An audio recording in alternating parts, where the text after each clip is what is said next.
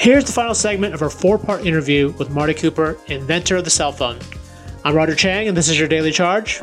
In your book, in multiple situations, you've contrasted the hubris of AT&T's monopoly over Motorola's more consumer-centric approach. I'm curious, as we're looking at some of the scrutiny that big tech is facing today, if you see examples of that hubris in some of the giants that are facing scrutiny, whether it's Google or Apple or Facebook or Amazon. Do you see more AT&T or more Motorola? Because there is, all of them talk about serving the consumer and meeting consumers' needs, but I'm curious what your perspective is on what you think they are, or how they're analogous to.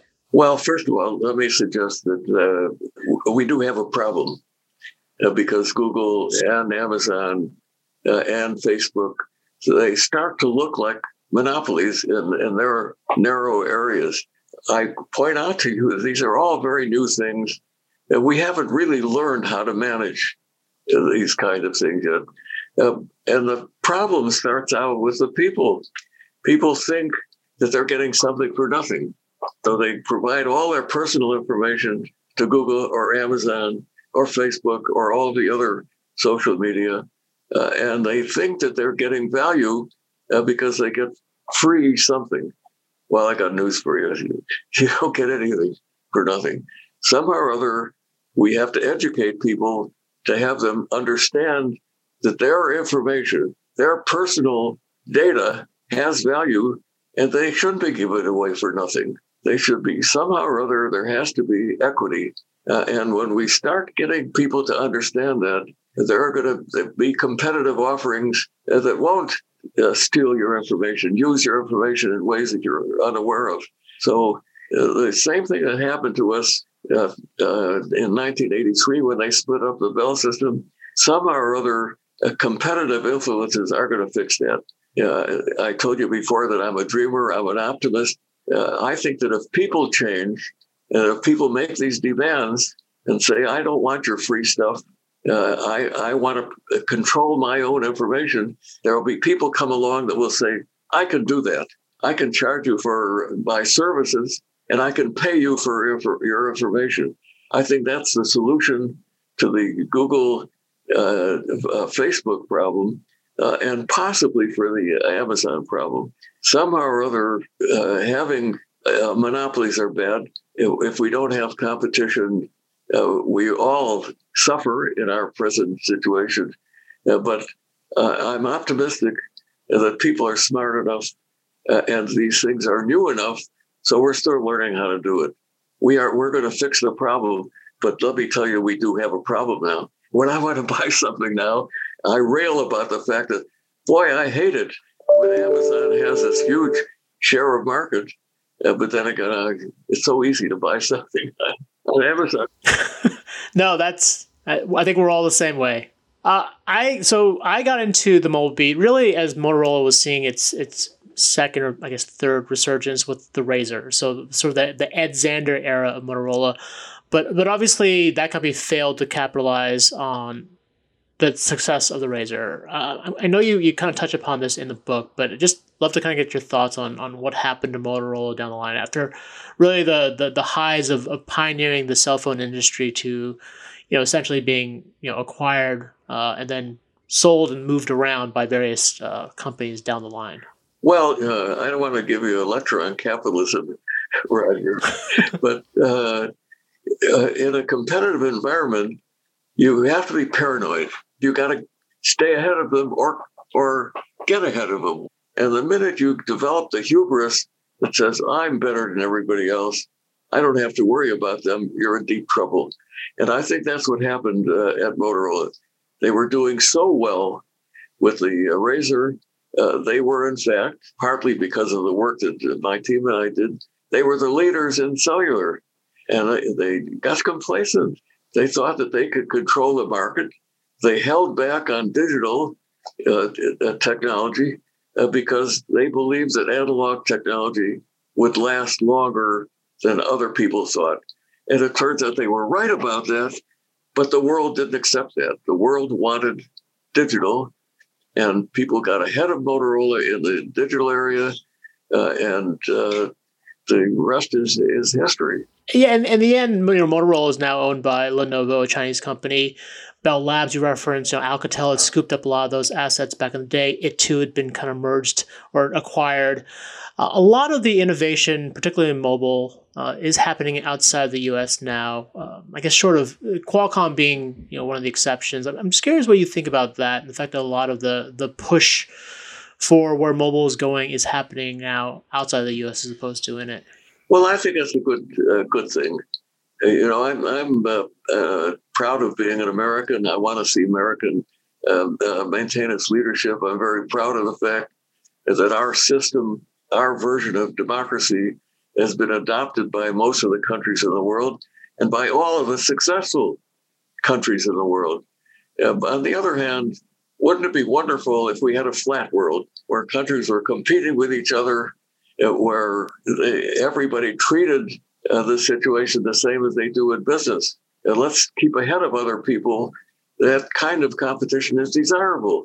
So I would love to see other countries producing things.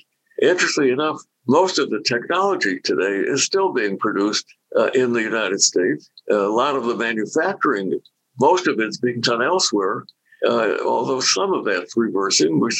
We're starting to build cars again to a greater extent that we did before. So I'm not at all concerned about that, as long as we don't get complacent. The advantage we have over some of the countries that are competing with us is the ability to express yourself freely and to take chances. I think those two issues we excel at that more than any other place, and especially China, because China is our biggest competitor at the moment, and they're doing very well. They have a hierarchical system. They decide they want to do something, the boss can tell people, just do this. In our system, we're more self-organized.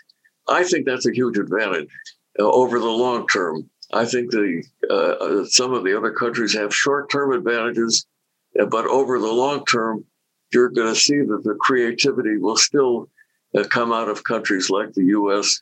And Europe and the UK, just because they have the freedom of expression and a capitalist system. There's been a lot of talk about the negative impact of tech in general. Obviously, with cell phones, there's the addiction to our phones. I know, for one, I'm rarely without a phone at this point. What do you make of the idea of that? Is that, and from a kind of a net basis, is this a positive, a negative? Our digital addiction versus the benefits that have come from having a phone? Well, Roger, I have an abiding belief in people. I think people are smart. I think that the world is better today than it ever has been in every measurable respect. Yes, we are self-critical about a lot of things. We got a long way to go in many areas, but we're going to figure out the digital thing. So, and ultimately, it's going to benefit us. I know that people complain about the fact that, as an example, 30% of the people crossing the street are looking at their cell phones, and which is probably the most stupid thing anybody could do. But at some point, somebody's going to figure out that the death rate of people crossing the street watching their cell phone is much higher than normal. And they'll work it out. So there are social problems. You can see children getting together and sitting around the table, and they're all looking at their cell phones. You think, oh, they're getting addicted. That's terrible. Well, think about the fact that a lot of what they're doing is talking to other people. And maybe that form of communication, that social media, is more effective than face-to-face. My gut feeling is that it's a combination. That the combination of social media, the ability to communicate at a distance, that combined with face-to-face communications with the right balance, I think is ultimately going to be a good thing. And it's just a matter of our figuring it out. Great. Well, the final question, this is just a fun one. I know you just held up a original Dynatac, which is not a commercial model. I'm just curious, what is the oldest cell phone that you have in your possession, one that you think you reasonably suspect still works? The best way I could say that is the simplest phone that I have that still works is I have the original Jitterbug phone. My wife invented this phone that's called the Jitterbug. That is a flip phone, but it's a flip phone. It looks a little bit like a razor, and it does nothing but talk and listen. And I guess it also does texting. But that phone was designed for people that were looking for simplicity, that only wanted to talk and listen, and they were quite satisfied with that. And it turns out there are a big segment of the public that wanted that phone, providing that it was simple. So then we came up with that Jitterbug phone, I guess about 11 or 12 years ago. And there are still people buying versions of that phone today. And the old one works just as well, and it's just as easy and simple to work as the new phones. So that happens to be the oldest phone that I have now. I shouldn't say it. I think I got a Nokia phone. It has to be 20 years old. And if I fire it up, the battery still works. It'll still work because the 2G technology is still being served in some places. By the way, I should mention, Roger, you read in my book about the IMTS phone. That phone was developed in 1962 is when it was first announced. It was a car phone. It was huge, say like 30 pounds. You had to wire it into the car. There are still some IMTS phones in some remote locations that are still working today, and they are 60 or 70 years old. So some technology survives. Yeah, that's impressive, given, even like a 5-year-old phone right now, I'd be tempted to shove into a cabinet and never look at again. So a 60-year-old car trunk phone, that's impressive. Well, Marty, thank you for your time. This has been Martin Cooper, inventor of the cell phone and author of the new book, Cutting the Cord. Thanks, Marty. Thank you so much, Roger. Great to talk to you. And thank you so much for reading the book and understanding it. It was heartening to me. And that's a wrap. Hopefully you enjoyed our conversation. Either way, let me know on Twitter @TheDailyCharge or sign up to send me direct messages at cnet.co/dailycharge. For The Daily Charge, I'm Roger Chang. Thanks for listening.